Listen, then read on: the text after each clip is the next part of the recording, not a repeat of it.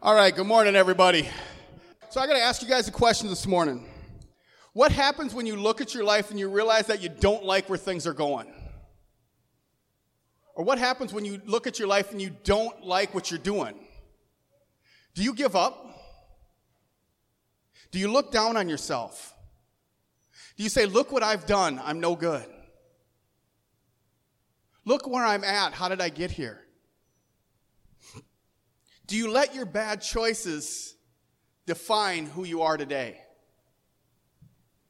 Your choices, I want to set some of you free right away this morning.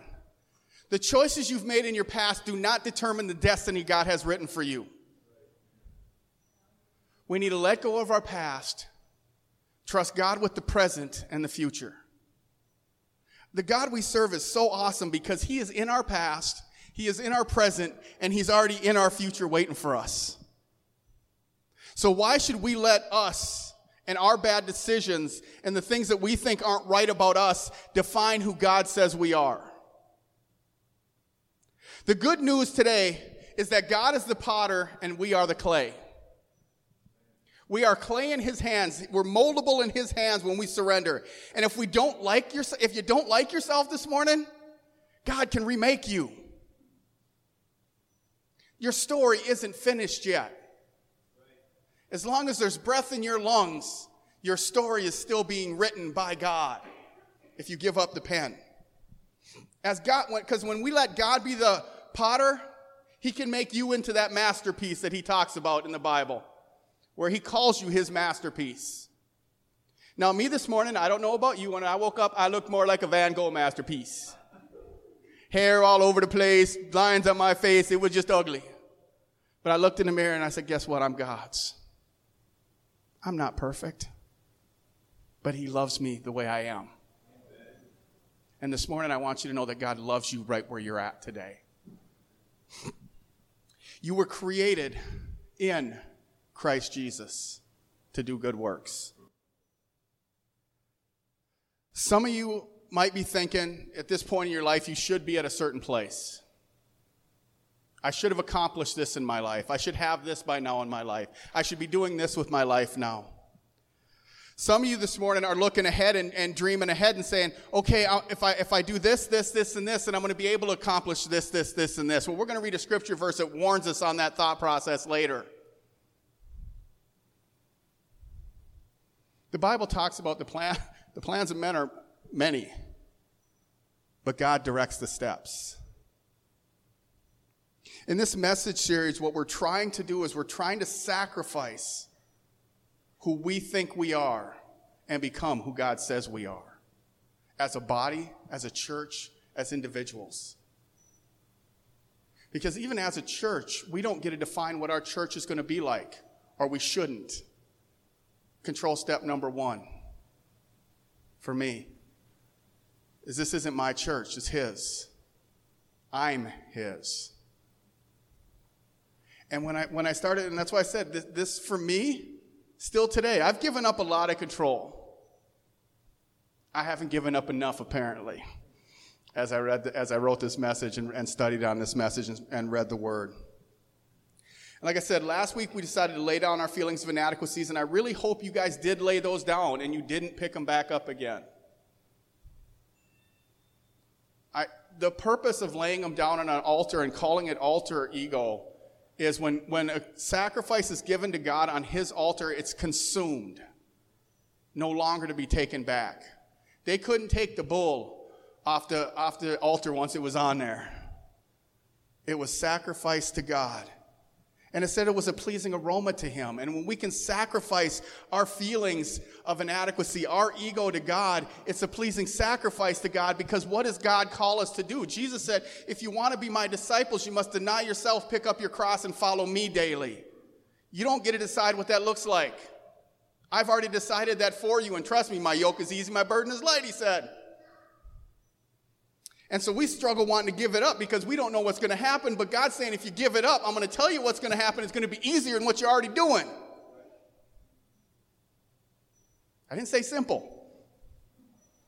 I said easy. Next week, I think is going to be a nice freedom setter for some people. We're going to talk about my right to be offended and how in today's culture, everybody is offended by everything. But Jesus said, and I heard Rod Loy, a speaker, say one time in a leadership thing I was watching with him, he said, the minute you've decided to become a follower of Jesus, you gave up your right to be offended by anything. We're called to serve, not to be served. We're called to love, not necessarily be loved. We're called to proclaim truth. And the sad part with truth is it sometimes is offensive. Like Brad Stein says, a Christian comedian, that's how you know you ain't got it, if the truth offends you. And so we're going to lay a lot of this stuff down. The last week is just basically, I think a lot of people today, because of social media, and I've talked about it many times, is that we're going to lay down our longing for the approval of others. We're going to lay down living for others. We're going to live for one. We're going to live for that one. So let's go ahead and dive in this morning to what we're going to go through. I pulled another verse. Like last week, I pulled a story of David and not being in the lineup. This morning's story that we're going to start with is found in Jeremiah 18. And it's verses 2 through 6. And Jeremiah is getting a vision from God. He's spending time talking to God. And it says, starting in verse 2, "Go down to the potter's shop, and I will speak to you there." So I did as he told me and found the potter working at his wheel. But the jar he was making did not turn out to be as he had hoped. So he crushed it into a lump of clay again and started over. Then the Lord gave me this message. "O Israel, can I not do to you as this potter has done to his clay?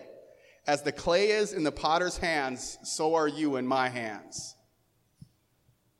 So in that picture, we see a picture of what we're talking about this morning, of control. The clay did not have control over what the potter was going to make with it. The clay stayed pliable. It stayed moldable in the potter's hand. And when there was a mistake, he flattened it out and started over again. How many of you guys ever watched people making clay pots and stuff on a wheel? We saw a dude once over in St. Joe where he had old school, didn't even have the motorized one. He had to spin the wheel while he was making it. And what would happen if his finger dug in a little far? Dip his hand in some water, rub it around the outside, flatten it back out, and start over again. So this morning, understand, you being moldable in God's hands is his chance to start over with you. He's not finished. Watched a movie yesterday, and I don't know if you guys have ever watched it, City Slickers. I know it's not your all favorites movie, but I like some of those movies. And he talks about how this one dude is getting divorced, losing his kids, doing all this other stuff, and he came up with a saying that fits today. Your life is a do-over. Understand, we don't serve a God of second chances. We serve a God of new beginnings. Jesus said the old has passed away, all things become new. And so the mistakes you've made in your past are just that. They're mistakes you made in your past. They're not who you are today. Don't own your mistakes. But too often when we go through this and we start owning our mistakes, we start becoming control freaks. We start wanting to control things we have no reason and no right to try to control. How many of you guys at work are laid back? But when you come home, you are like the kitchen Nazi. If anything is out of place in the kitchen, you just go nuts. How many of you guys might be laid back at home, but when you're at work, you try to control your coworkers and tell them what they need to do and how they should be doing it. And if they don't do it the way you're doing it, they're doing it wrong, so they should do it that way. There's two major areas in our lives that we try to control. First one is we try to control people. And what I mean by that is you like someone and you love them. Just about everything about them is awesome except for one or two things. And what is it that you focus on? Those one or two things you don't like, and you try to manipulate them to act the way you think they should act. That was a smack upside my head when I was thinking about that. That's control. Because I think I know better. Did Jesus say to know better, or did he say to follow him? Now, we should give wise counsel. We should do that stuff. And you'll find later on in Scripture, later on in Scripture and in our message, there are ways we can help people. But it should be to the point of helping them, not trying to control and manipulate who we think they should be. Because God created all of you unique for a purpose. None of us are the same. Sean and I have talked about it many times, just in styles of worship. How we are totally different, but we complement each other. That's what God's called us to do, is complement each other's strengths, not try to control them. The second thing we try to control is circumstances. We do this because we really believe that we know what's best. We really want to control our schedules. We want to control our future. We want to control how the house looks when people come over. We want to control how other people see us. And so we try to control circumstances around us, putting on a facade and a mask around people because we want them to see us a certain way. So we try to control that circumstance around us. Darlene Zschech once made a statement in a book I read. She had built up walls because she thought she was protecting herself from getting hurt. And she found over time the only thing that was going on is those walls were stopping her from getting out. When we put walls up to protect who we think is ourselves, we're really stopping who God's called us to be. And as painful as it can be sometimes, we have to be willing to get hurt to truly love people. And so we have to give up control of what people think. Ken Blanchard said it this way. Ken Blanchard said that ego stands for edging God out. I know what's right, so I'm going to force it to happen that way, and we edge God out. Our egos tell us we should be able to do this. I want to take a quick look at Proverbs 3, 5, and 6 this morning. You guys will all know it when I start reading it, so you ain't got to look it up. And I'm going to read a different version that you guys might not have in your Bible. So just bear with me while I read this version. It says, Proverbs 3, 5, and 6 says, "Trust in the Lord with some of your heart and lean on your own understanding. In some of your ways acknowledge him, and you will make your path straight." That's the control freak version. We'll give some things to God, but some things we'll hang on to. We'll acknowledge God in some things, but in other things we're going to control the outcome. And that's what the control freak version of the Bible tells you. Now we know in the Bible it says, trust in the Lord with what? All of your heart. It says lean not on what? Your own understanding.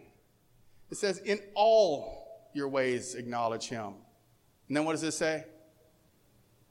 He will make your path straight. He will make your crooked straight.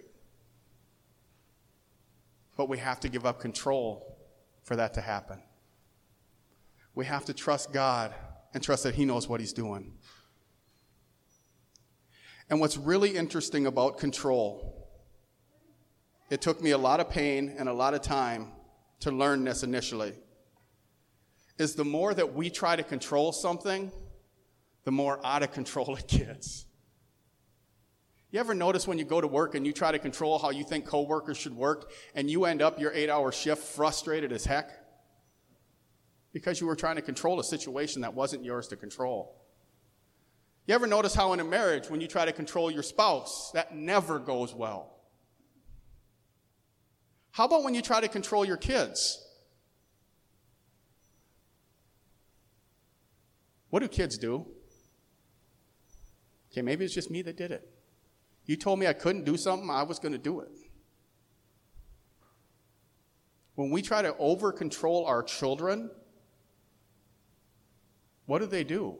They fight against everything we're trying to tell them is right, because all they feel is somebody trying to tell them what to do, not love them. Control causes a lot of issues. And too often, we don't think we're trying to control a situation because too often, it's hard to see control in the mirror.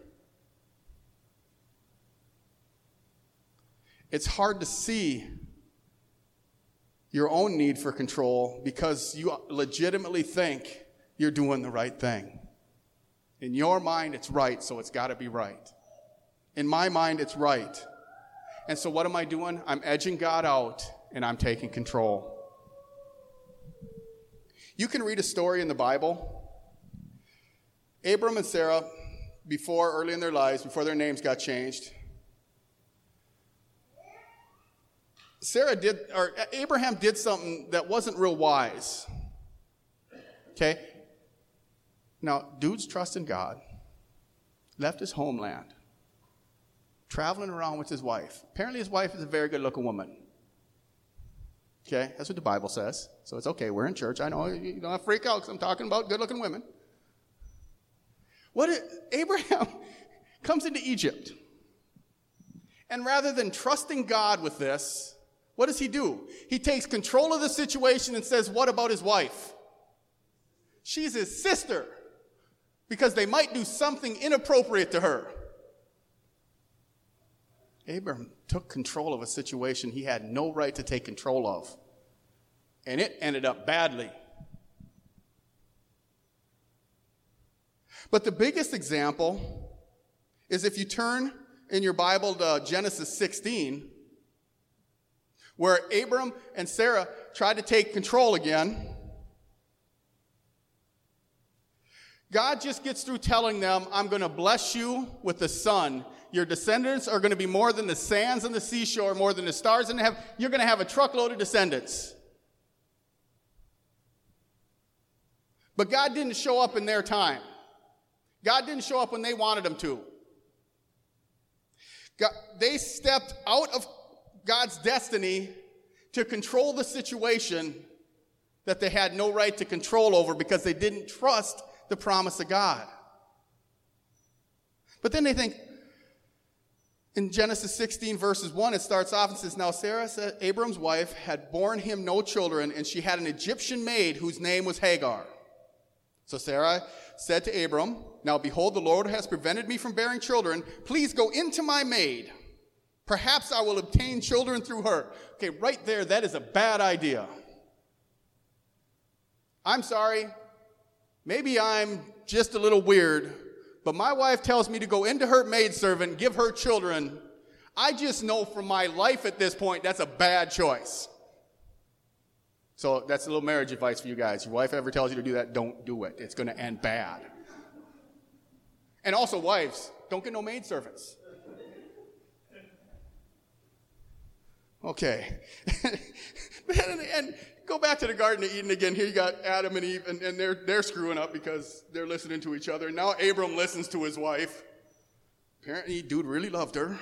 And after Abram had lived 10 years in the land of Canaan, Abram's wife Sarai took Hagar the Egyptian, her maid, and gave her to her husband Abram as his wife. He went into Hagar, and she conceived. And when she saw that she had conceived, her mistress was despised in her sight. So step one, stay away from any women named Hagar. Okay, if you're a guy. They truly believed that maybe this was God's plan. Maybe this is what God meant. Now, what happened when they stepped out of that and controlled the situation?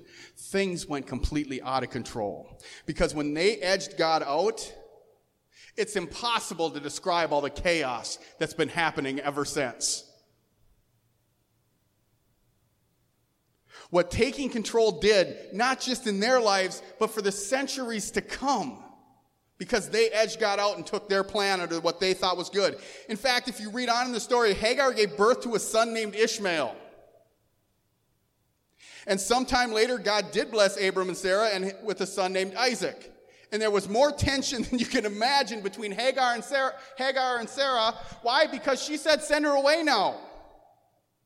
I can't have this around here. So Abram does it again and listens to his wife and sends her away. Now God did meet them, bless them, said you'll lead many nations. But the chaos it's called, and that's been lived ever since Ishmael and Isaac were born. You think your sibling rivalries are bad. Ishmael descendants are Palestinians. They've been fighting since that day with Israel. The chaos it has caused because they stepped out of God's plan and took control. Christians, we look at ourselves as descendants of Abraham from Isaac. Muslims are descendants of Ishmael through Muhammad. How's that working out? It's created chaos because they want to control. Now, the control you guys might be dealing with may not be the same earth-shattering control, but it will send ripples of discourse in your life as you try to control situations and edge God out and not listen to his plan. So you got the Jews and the Palestinians fighting because they edged God out. Entire wars have been fought because of this. Countries have been destroyed because of this. You have no idea what the decision you make today may affect generations down the road because you wanted control. So we can see by reading the story of Abraham and Sarah what can happen when we try to take control. Some of you guys probably didn't like that story. Some of you guys are justifying right now, well, I don't control that bad. I don't do that. Well, here's the big application question for you today. What are you trying to control? What in your life are you trying to control? Is it people? You know, your grown children who you think should be making different choices, so you think you should tell them what to do? Is it your coworkers? Is it your spouse? You think they should do this, this, and this, and so you tell them they should do this, this, and this. Why? Because you know they should do this, this, and this. Are you trying to control people? Or are you trying to control circumstances? Are you trying to control how other people see you? Are you trying to control what's going on around you? Or if you really feel like it and you don't think this message applies to you at all and you don't want to think of it and you think it's a stupid exercise, sit back and relax and prove my point that you want control. Too often we try to control things and don't think we are. And the sad part is we do. But as we go forward with this, and as I want to give you 3 questions to ask in every situation. 3 questions as you're looking at these things to lay down and try to control. Because God says, my peace is peace that surpasses all understanding. How can we receive that peace if we're trying to hold on to something that we shouldn't hold on to? If we're trying to control a situation we shouldn't control? I believe these questions can help you learn how to lay down what you're trying to control and trust it to God. Because ultimately, he's the one in control anyways, we're not. So the first question is this: is it my concern? Is it worth my concern? Does it matter? How many guys freak out if you got dirty dishes in the sink and somebody's coming over? Somebody going to die if they don't get done? How many of you guys get upset when that happens? There's a story in the Bible of Mary and Martha. You've all studied it. If you're a woman, you've done it in women's studies. We've studied it. Church has studied it for years. But it really came down to the fact Martha just wanted everything perfect. She was freaking out. The Son of God was coming over. I like the statement that Bill Johnson made. Martha was busy making sandwiches Jesus never ordered. She's freaking out, isn't she? When you read the story, it says she's freaking out. She's running all over the place. Mary is just hanging out at Jesus' feet. Now, this is not a license to be lazy. This is not a license to say, well, see, we're just supposed to hang out with Jesus all day and sit there and do nothing. No, that's not what it said. In verse 41 and 42, Jesus replies and says, Martha, Martha, the Lord answered, you're worried and upset about many things, but only one thing is needed. Mary has chosen what is better, and it will not be taken away from her. He's basically saying this isn't worth getting upset about. Is all this stuff really worth it? Is having all the towels folded just right worth it? There's a certain way you should fold towels. If you need to know, I will teach you after service.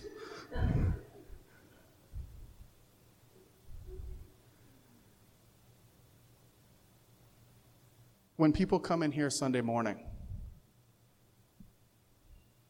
do you get frustrated? And this is what I love about the group of guys we have. We're in here setting up, having fun. Very rarely do we get frustrated. But when we do get frustrated, we need to start going back to this question: is it really worth my concern? Is it going to distract people from Jesus? Because if it's not, then is it worth getting upset about? Sometimes the problem is we see and we miss the blessing in disguise. What I mean by that is, do you guys realize, you guys with kids that are still at home, a messy house is a blessing because you have kids who are there playing. For some of you kids, your parent or you parents that have kids that go outside and play on your yard, and your yard is not that pristine, perfect yard, that's a blessing because you have kids who will invite their friends over to play on your yard and kill your grass. We miss the blessing of what we have because we're focused on what doesn't matter. Christy and I recently have gone from a house to an apartment. It really doesn't matter because it's a place for people to come together and get together and gather. Actually, we hung up a new sign the other day. Gather together. It's a blessing in disguise. When we're honest with ourselves, we need to ask the question, is it more important what other people think, what other people see, and what other people are like, or what God says? So is it worth your concern? The second one is it mine to control?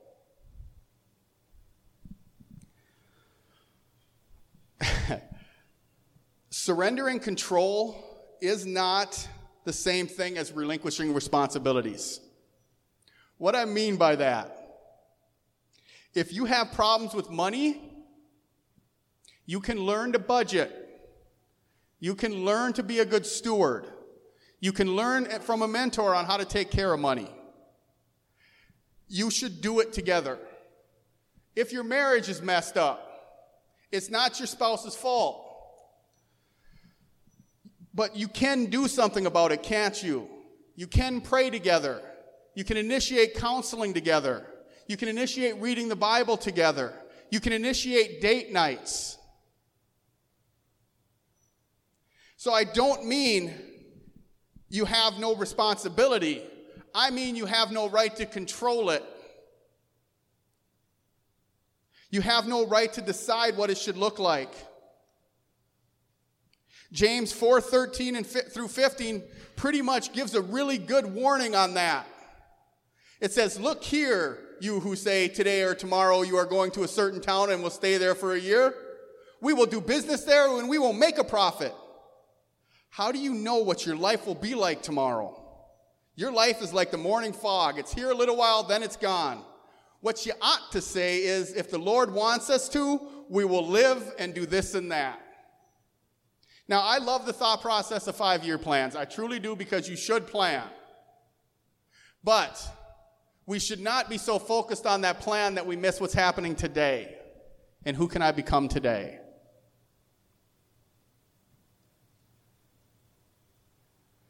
So we've gone through, is it worth my concern? Is it mine to control? And if I can do something, I'm going to.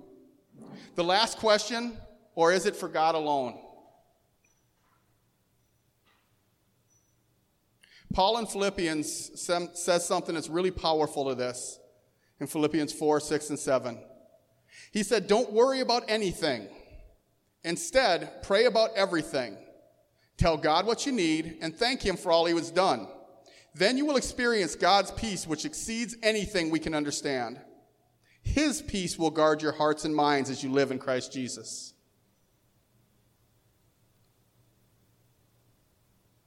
So when we give it to God, the peace of God will guard your heart. It will guard your mind in Christ Jesus. In other words, When you try to control situations you have no right to control, you live in fear and anxiety because you don't have control of them. And so you grip them tighter to try to control them more. To finish off this morning, I want to ask just a couple of questions. You guys can be honest. First question is, for you that are married, can you change your spouse? It's not a trick question. Don't nudge him either if you're sitting next to him. What can you do for your spouse? You can serve them. You can love them. You can pray for your spouse. You can encourage your spouse. And most of all, you can trust them to God. How about this question? How many of you can control your future? How many of you can control the future of your children?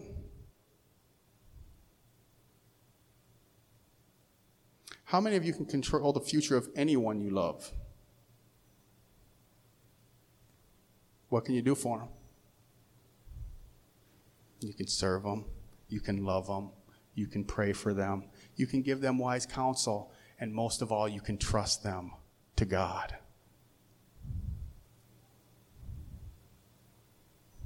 I want you to think for a moment about Abraham. What did Abraham want more than anything else?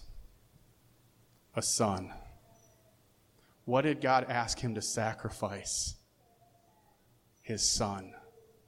What did Abraham do at this point? He was willing to sacrifice what he loved most to honor God.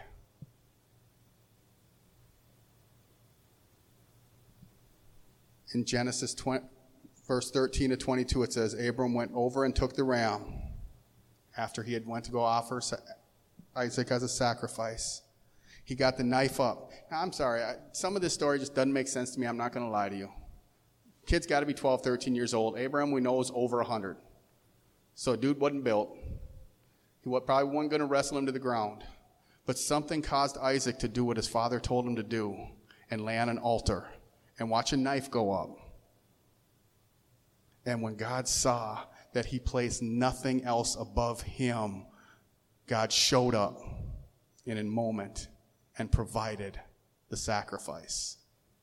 And what that means is when we're willing to give up control of what we think we want most to trust God with what is best, he will show up and be the Jehovah Jireh that we read about in the Bible, which is God, my provider. The Lord is my provider. That's what it said. And so Abraham, it said, Abram went over, took the ram, and sacrificed it as a burnt offering instead of his son. So Abram called that place, the Lord will provide. When you're willing to fully surrender control to what you want most, God's miraculous provision will show up. I came to tell some of you this morning, as I wrap this up, you're trying to control something that is not yours to control. Whether it's kids, whether it's finances, whether it's your job, whether it's your home, whether it's your neighbors, whether it's whatever you can try to think of, whether it's you think how coffee should be made, whether you think it's how the house should be cleaned. The things you are worried about are nothing that matters when compared to the love that we have in Christ Jesus. And if we are not showing that love, it means we're trying to control it because we're anxious and live in fear. And God says in his word, perfect love casts out all fear. And so if you're fearful in a situation, ask yourself those questions. Is it mine to control? Is it worth my concern, or is it for God alone?